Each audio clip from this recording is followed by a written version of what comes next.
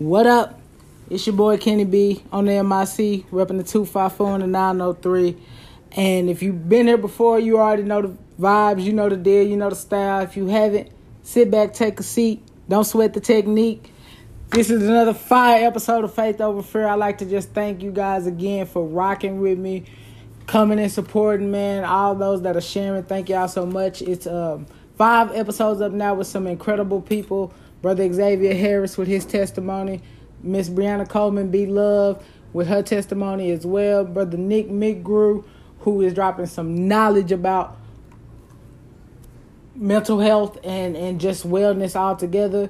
And Miss Savion Johnson, who is the newest episode up, who is an incredible person, and she has her Savvy Sweet Treats in her own business and doing her thing as well. So support these people. Continue to share this and like this, and that way they can get more knowledge and get more business going that way. And speaking of incredible people, I have another incredible person here with me this week. Man, this man here, the only way I can describe him is to say that he's real. He's a real down-to-earth person. He is the proud pastor of the Mount Moriah Baptist Church in San Flat, Texas. But he's here in Athens, Texas, and he's sitting across from me right now. Mr. Earnest Freeman, how are you doing, sir? I'm doing well. Oh, man. It's good to be recognized like that. I wouldn't give myself all them accolades. Say, man. You, what I said was real. You know, my pops being a pastor, being in church my whole life, it can kind of almost feel like a disconnect between the pulpit and people in general. But one thing I can say about you is you've always been real, and I knew once I reached out to you, you would be willing to sit down and have the conversation that I wanted to have. Okay. So again, I just thank you for coming and being a part, man. I always start with an icebreaker. And the best way to start this, man, we got to talk about your Steelers, man. And my Cowboys, what's going on with both of our franchises right now? Well, when you win 11 in a row and then go 1-5 over your last 6, man, it's like, you know, there's some pieces of the puzzle that need to get fixed for the Steelers. But the Cowboys... Hey, man, we ain't win 11 in a row, so I ain't got no room to talk. I don't know if it's the... to me... Your owner, it's like an Al Davis. He won't let things just roll. You hire people to do a job, let them do their job. Right. And so, but I think what makes the Steelers a staple is people get used to winning. So used to winning is that they expect the Super Bowl every year. Oh, man. And so when you go, you know, you end up 12-4, 11-5, and they're still expecting, but we didn't have the defense is solid, but you know, right. We'll see what happens this year. We get a little running game going, and it takes some of the heat off the quarterback. Get back to regular Steelers football. Run the ball, and play some defense, bro. Play D.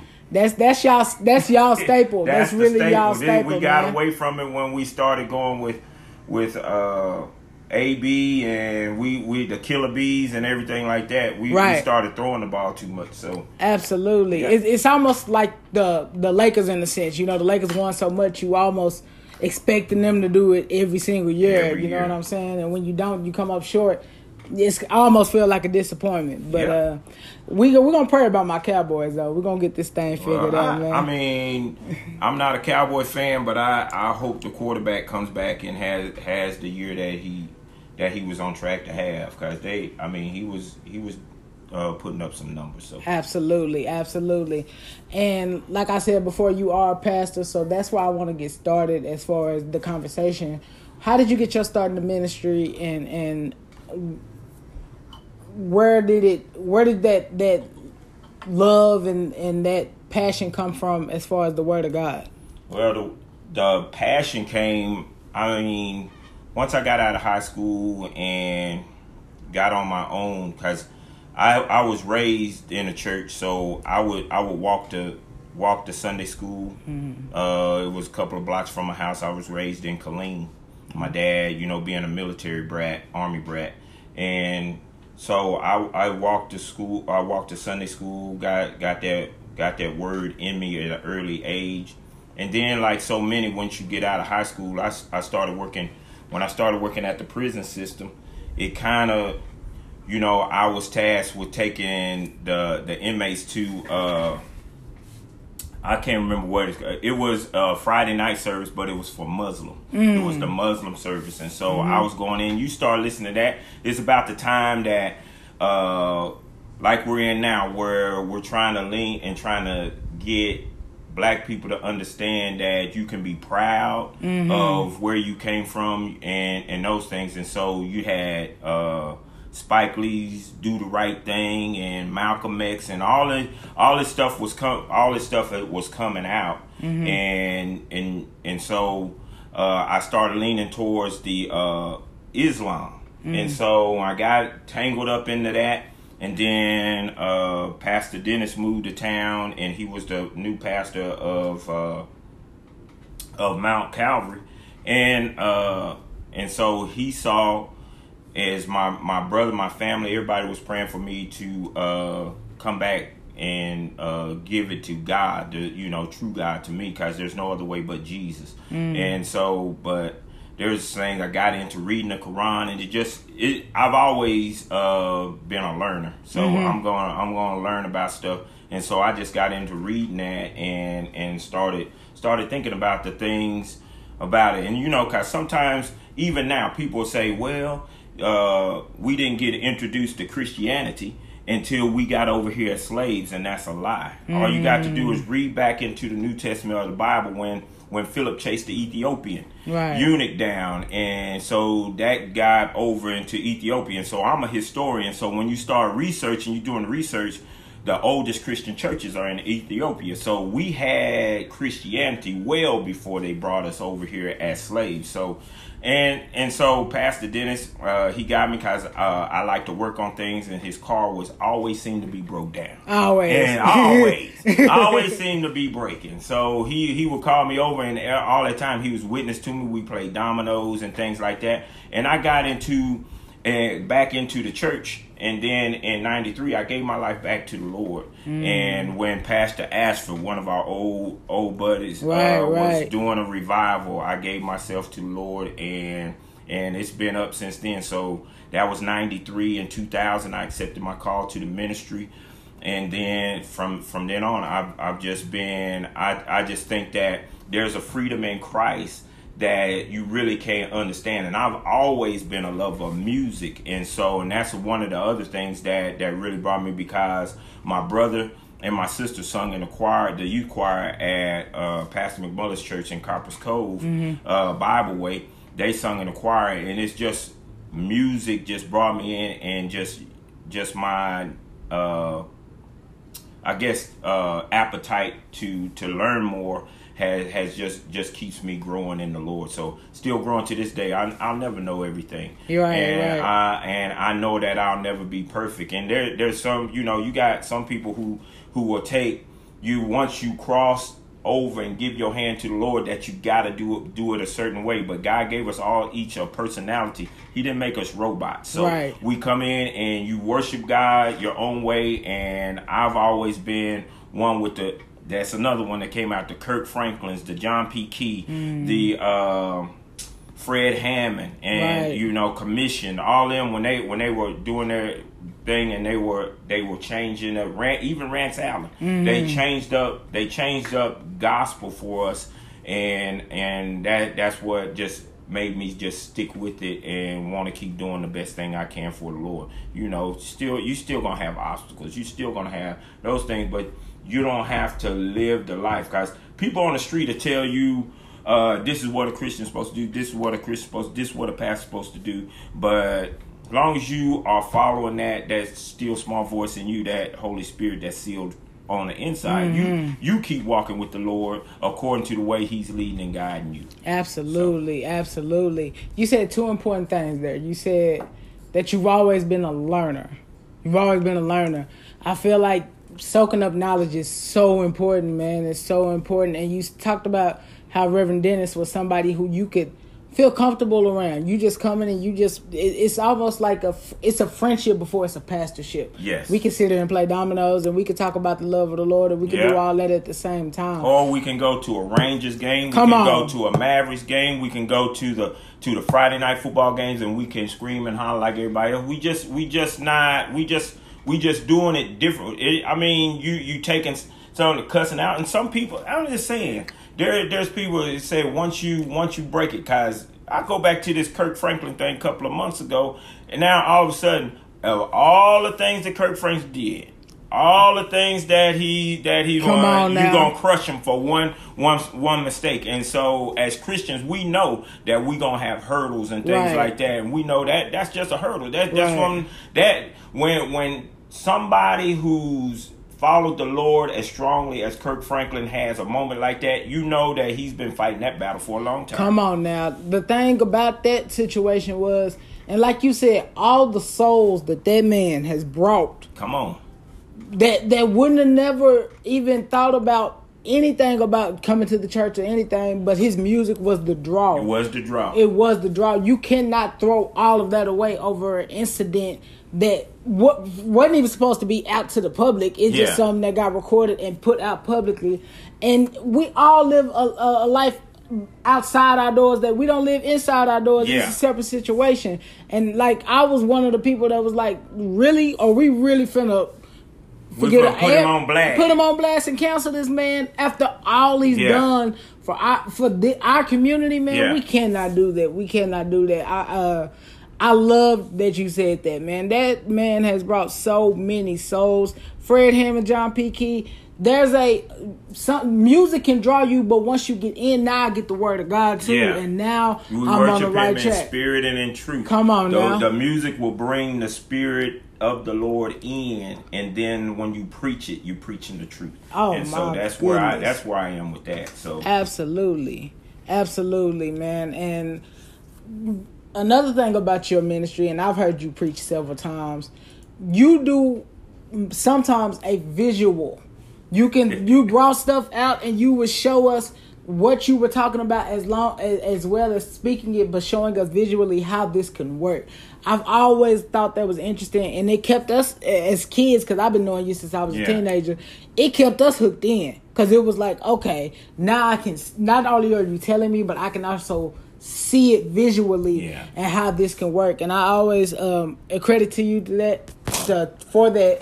And I've never said thank you, but thank you for bringing that aspect to your message, man. Because one of the ones that always comes back to me, one of the sermons that I'll keep in my back pocket is one where everything is not quite like it seems. You know, you as Christians, they charge us with, we got a suit on and everything looks good on the outside, but there's battles that we're fighting on the inside. And I think because my wife got on me about cutting up a $40 shirt, I cut up a shirt and had holes in it and labeled a criticism, hatred, prejudice, and I had put a Sharpie on it. So I took off my jacket during the sermon and showed that underneath I'm just as beat up as somebody in the world, but because of Christ, he covers me and he allows me to walk this thing out in spite of all the things that people are doing to me.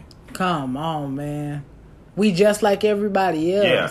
We just like everybody else. But we have a covering. But we got a covering. I mentioned this in an episode before, and I mentioned it again because you brought up Kirk Franklin. I remember watching an interview that he did, and he said, sometimes as Christians we show our salvation, but we don't show our scars. Yeah.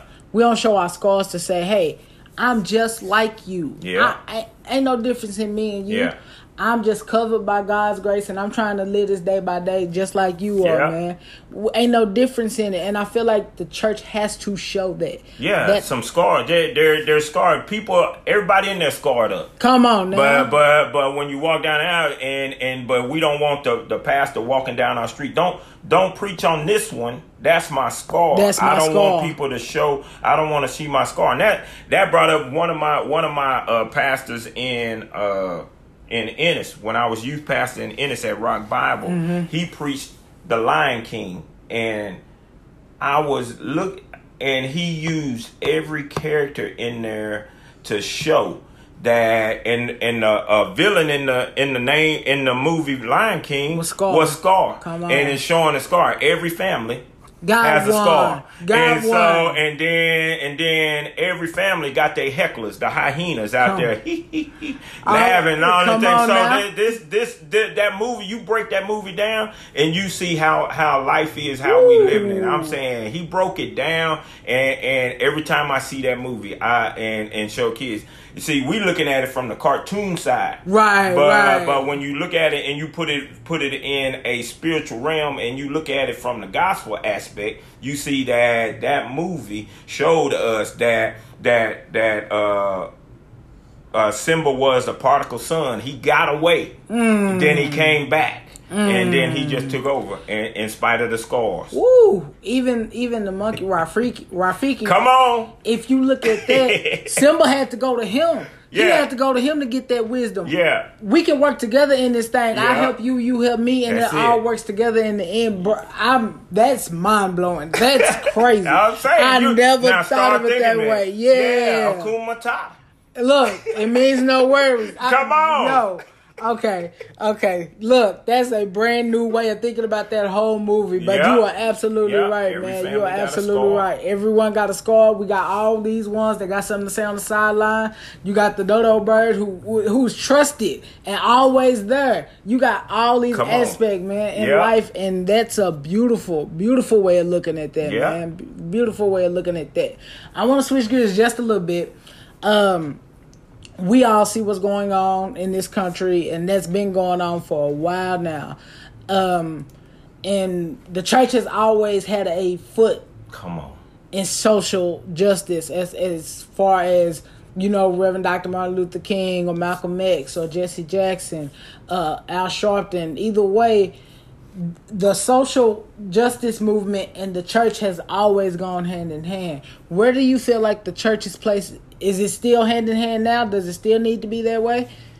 I think it still needs to be that way because it is a staple of the black community. It's a staple of our upbringing. The church needs to be that way, but there are few who will stand out because now you have the ministers and pastors now who would rather keep the funds coming in or risk not being on the spotlight because, like I said, we all have scars. So as soon as you start speaking out and as soon as you stand up for something that is right and the opposite knows that it's right, then we start digging because we start digging into your past and try to bring it up to bring you down to make sure that what you're saying is made irrelevant because of who's saying it. Right. And so when you start thinking about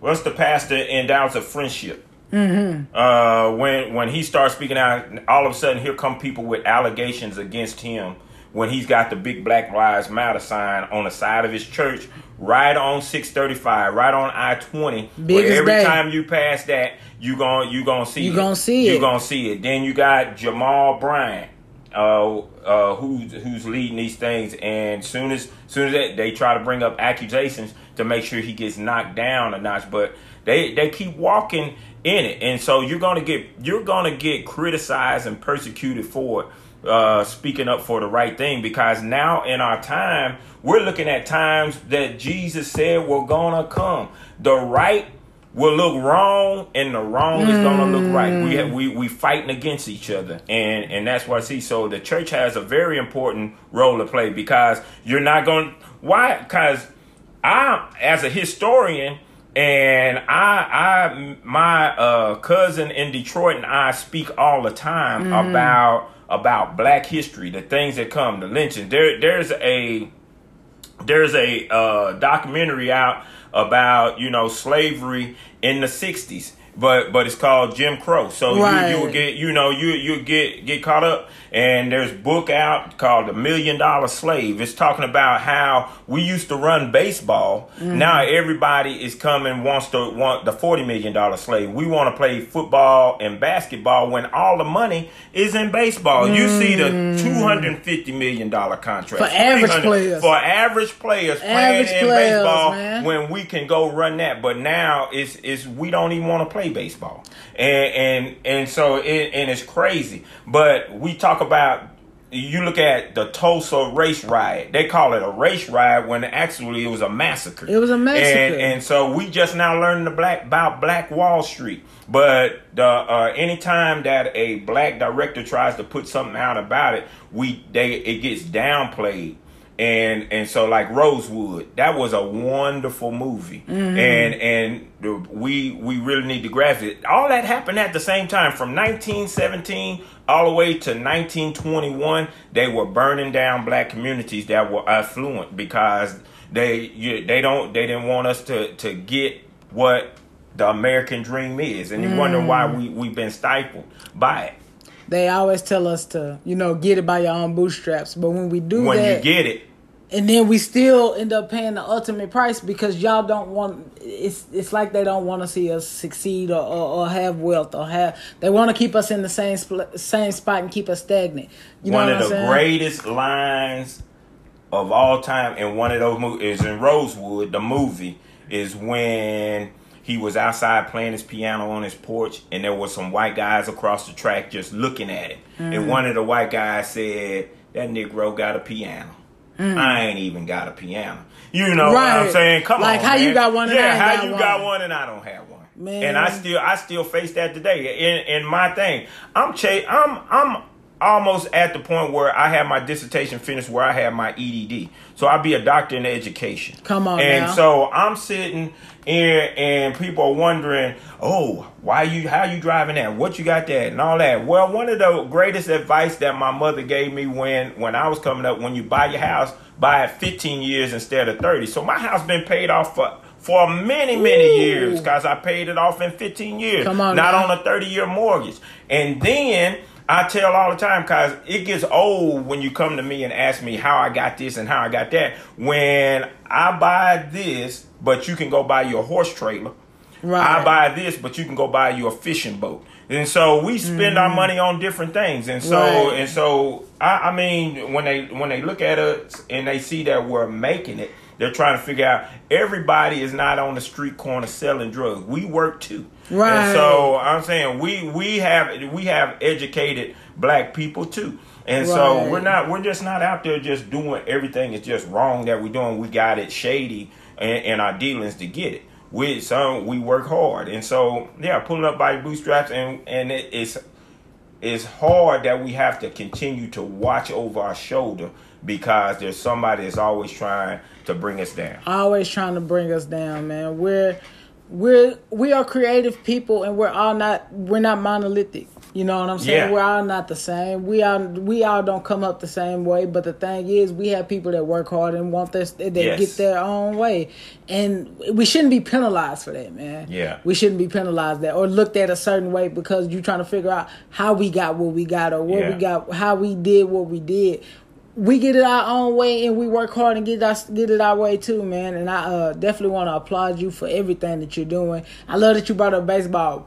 Ever since I've known you, you've been a baseball fan, and you brought this up before. As far as like the blacks to me because why is Ken Griffey the last one? And even when I watched the Little League World Series when he was playing, most of the kids who were not kids of color were saying Ken Griffey is my favorite player. And he has and when you ask a baseball fan who had the greatest swing of all time, who they gonna bring? It's Ken Griffey Jr. Ken Griffey. And so it wasn't all about hitting home runs. I'd rather have somebody get on base to get in scoring position and so get hits. And now the baseball has transitioned to where everybody wants to hit a home run. But if I had a team where everybody was getting on base, guess what? We winning at the end of the day. We winning at the end of the day. Everybody ain't got to clear the bases. So I rather have somebody hits on base. But I've been I've been a Satchel page. I've studied the history of the Negro Leagues and things like that. And so it's just so much. That movie 42 that our man did. Chadwick. Yeah, so important. That's historical. People need to watch that. When that man came out of the tunnel, that scene where he's in the tunnel and he comes out, and he went, man, that's it right there. What he had to go through to get to that point. And maybe he wasn't the best player in it. There were other but he was the best one for that time. He was the perfect one for that time. He was the perfect one to do it. And so it's crazy, man. When he walked in the dugout and let all that frustration and aggression out, man, and he was like, "Yo, I'm going through a lot, but I gotta go back out here. Yeah, I gotta go." And when you are going through things like that, I'm sure it's times where you like, you know what? I don't even want to do this anymore. Yeah. He was good in the Negro Leagues. Yeah. He was fine. He was one of the best players in the Negro League. So for him to step into a situation, into a whole different world that wasn't so accepting, and to push forward and keep the door open for people behind him, the Hank Aaron's and the Willie Mays and everybody else. Yeah. He was a trendsetter, and he was a groundbreaking situation that happened, man, and we got to be so thankful for people like that who continue that walk every single day, even when they're being pulled back and being pulled down. That's what I'm saying. Where are we now? What are we doing? How we stand up? Are we going along to get along? I mean, sometimes we have to. There's situations where we're gonna have to stand, and I know when I was when I started back in school, there were many times where I was the only student of color in the class. And so my thing was, I got to represent for my people. I'm about to be either the first 1 through 3 in the top of this class in here, because I know y'all already thinking I'm going to fail. Right. And so I'm going in with from the standpoint, and that's added pressure for us. Yes, absolutely. But what I'm saying, because the stereotype is that we are not smart. Right. And then when you start breaking down history, you'll find out that we've invented so many things made life easier that other people have taken the credit for. Not just in America, around the world. Around the world, man. That's such a deep conversation to get into, because it's so much. Like, even if you look back at the slaves, we had doctors and everything else that was going on, you know, back then, and there are doctors and things in Africa now, and we just have to know our history and know what's going on. I want to veer just a little bit with you being a pastor and your wife being city councilwoman. Just got that nod. Just got done winning that election. The importance of role models to our children, to our kids, and for them to see you and her walking in this walk, and so showing them, hey, you can do this the right way, the education way, and we can do this way, and also other ways. Maybe they're creative in music or sports or whatever. Always having those role models, and that one person to say, you know what, keep doing what you're doing. Seriously, all it took is one person believing in me for me to, look, I gotta cut this podcast thing on, man. I gotta get it going. Stress the importance of that, the having those role models, man. It's important, because what I just said, sometimes you're gonna be the only one. Sometimes your nieces, your nephews, your little cousins, your little brothers, your little sisters are gonna see you as the only one. Yeah. Seeing it on TV is one thing, but seeing it in real life, seeing you overcome obstacles. Because there's times when you go to work, there's times when you go to school, there's times when you go into situations that you're going to have to keep your cool, because you got somebody looking up to you and watching you to see how you're going to overcome some things, and allow them to grasp onto that sometimes you gotta, your appetite is for being greater. Your appetite is for getting the blessings that God has for you. And so sometimes you can't step outside and mess up your ministry and to mess up your walk and to mess up your mentorship of somebody. You bring somebody along because you seen that I went through this struggle. You don't have to go through this, and to make it. I can tell you that I would do it a different way, and instead of going down the path normally, having somebody just bump. So there's just things that, as being a role model for the younger generation, there's going to be times when they don't see somebody that looks like them. That's why when you look at corporate America, now everybody's talking about diversity and inclusion. Now it's because now you have your workforce is one color, but you don't have anybody in leadership representing that color. That color. And so now, once you get somebody in there, we have to make sure that we're doing the right thing. And like I said, there's added pressure on a black person. There's added pressure on a person of color, because now corporate America has been so controlled by white males that when you start interjecting people of color, there's going to be resistance to it. The thing is, and we both sports fans.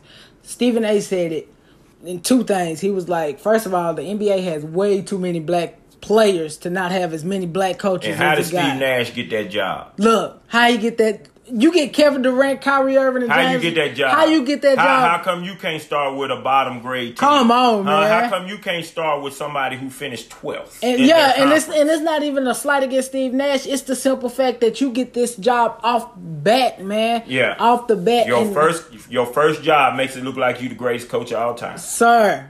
Come on now, and something else he said when you was talking about. When white people go to work, they go to work and it's a job. Yeah. When we go to work, it's a responsibility. Yes. Man. It's a responsibility, and we have to put our best foot forward at all times, because we're not only representing ourselves, we represent our whole family community. And when you look at most of the wage difference, a white family, the man's able to go out, or sometimes if the wife is making the most money, she's able to go out, but one of them is able to stay home with their children. And that don't even. And a black family, it's either we a single parent family, or both of the parents are working. Going to work. But what happens at the school system? They schedule the meetings at 8 a.m. And you can't take off of your job. They schedule the meetings in the morning with the teacher and all that. So you can't take off your job. I'm just saying, the system. Man. This stuff we don't even recognize that they're doing is to make sure that your child is not succeeding. Is they putting the meetings in the morning when they know if you got to take off work. And see, and maybe they don't even realize. But as a black family, you got both parents working. It's hard for you to take off your job, get to be able to do what's best for your child. Come on, and they wonder why you can't take off work, why you can't be on the PTA, why you can't be at some of these parties that your child is having at school. Is because both of us have to work, because you're not paying us the equivalent of what somebody else is making. There's no way. And even on my job right now, I have my master's.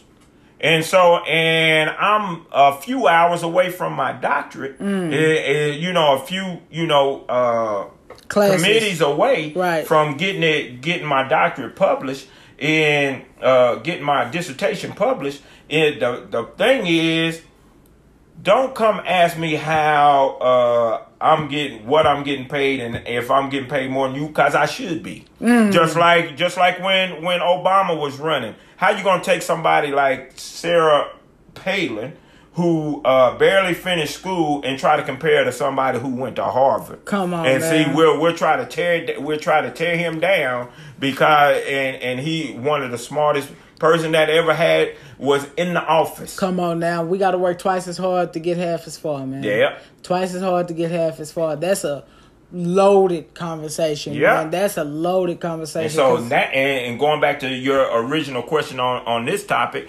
that's why it's important for us to be role models. They're wondering why we cheered so hard, why we applauded the fact that we had an African American president. That's the reason. is because there's still first going on. Oh, this the first black person that did this. This is the first black person that did this. This is the first black. There's still so many of those things going on, and you're wondering why we get happy and applaud and feel a proud moment is because we know that we could have been doing it if we were given a chance.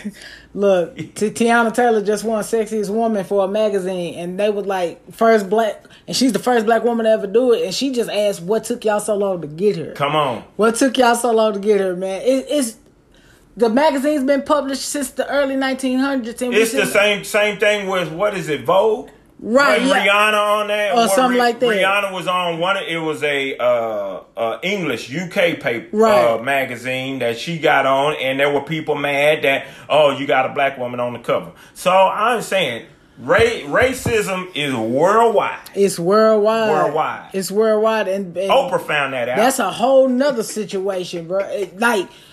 People think this is just going on in America. This is going on worldwide. Everywhere. Worldwide. We are so held back from so many different things and so many different levels, from the job market, from the educational system, from housing, from every situation. Then they bring up black on black crime.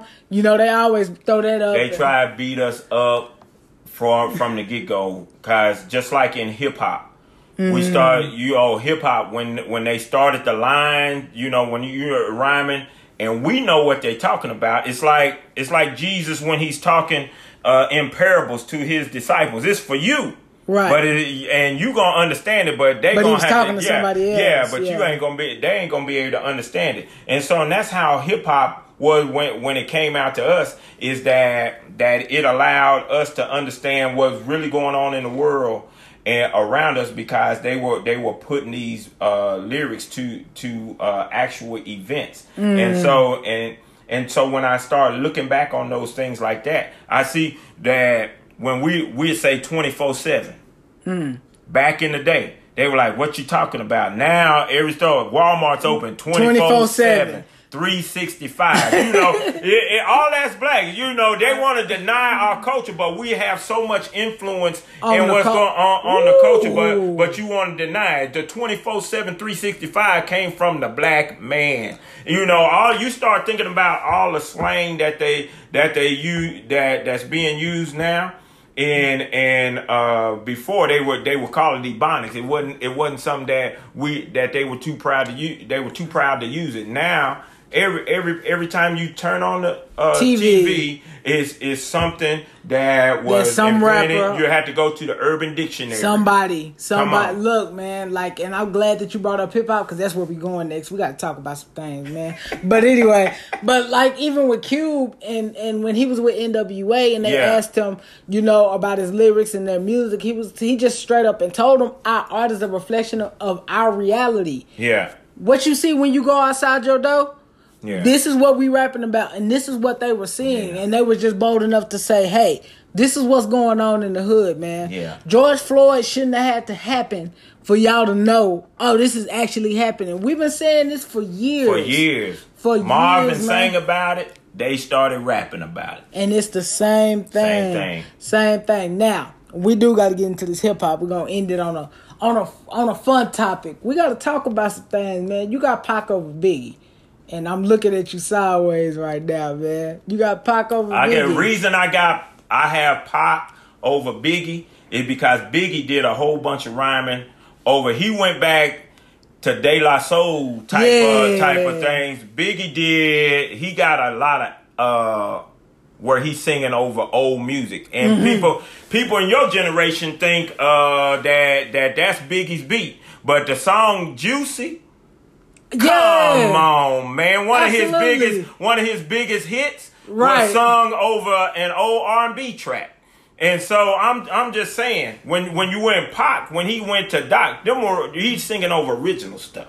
Right? Come on, man! Even In Between the Sheets is that's a sample. Biggie went on a sample that one as well. I'm just saying they did a lot of sampling, and even but. To me, I would put Pac over, but to me, the greatest lyricist of all time is probably somebody that you would, but the rappers would know him. is absolutely Rakim. Rakim. Yeah. It's before my one time. One of the greatest, exactly but one of the coldest lines of all time. Look, is where he had when he said, "It's been a long time. I shouldn't have left you without a dope round the step two." Come on now, huh? Hey man, like that's good stuff, man. Like Rakim. Yeah, Rakim. Let me key up Rakim. Look, got some Rakim. Come on, man. Yeah.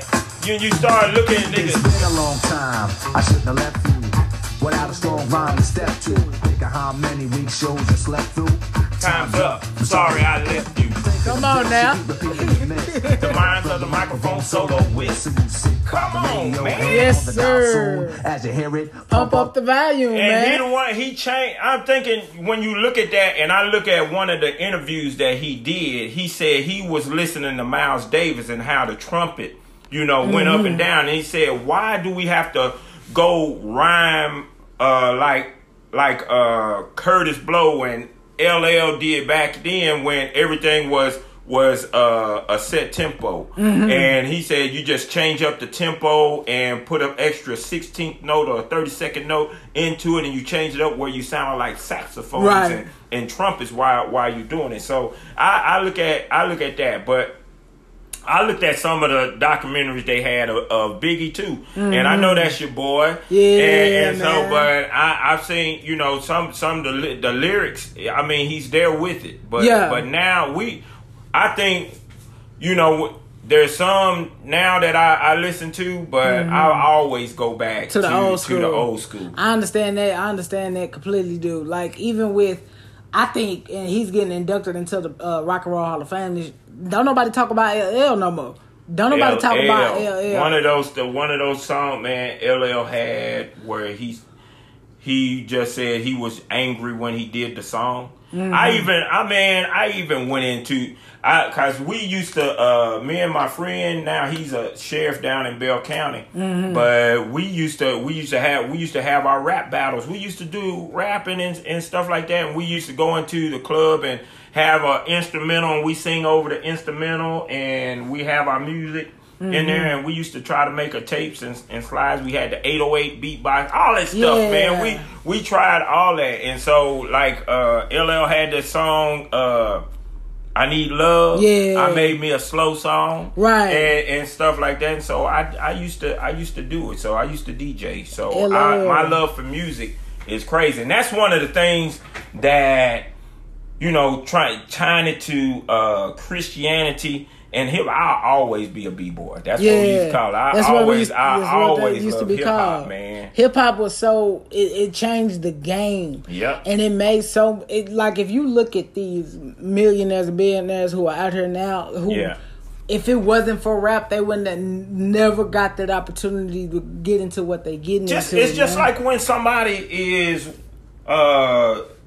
they do their tape, their film for college. They do their, they got a YouTube video where they're showing their little skill set for football or their skill set for basketball. Everything they're doing is in the background. You got some kind of hip hop playing in the background. Like even when they did the Michael Jordan The Last Dance, and they showed him going off on Larry Bird and them, and they had LL I'm Bad playing in the background. Yeah, and he got that, like he said, man. Another line in that. He said, "When I enter the center, yo." They say, yo, there he go. Yeah, he said, I'm bad. Other rappers know. When I enter the center, they say, yo, there he go. Yeah, so I'm like, man, the dude, and it's one of those things, there's just lyrics in these songs that you just pull from them, and it just makes you like, man, this is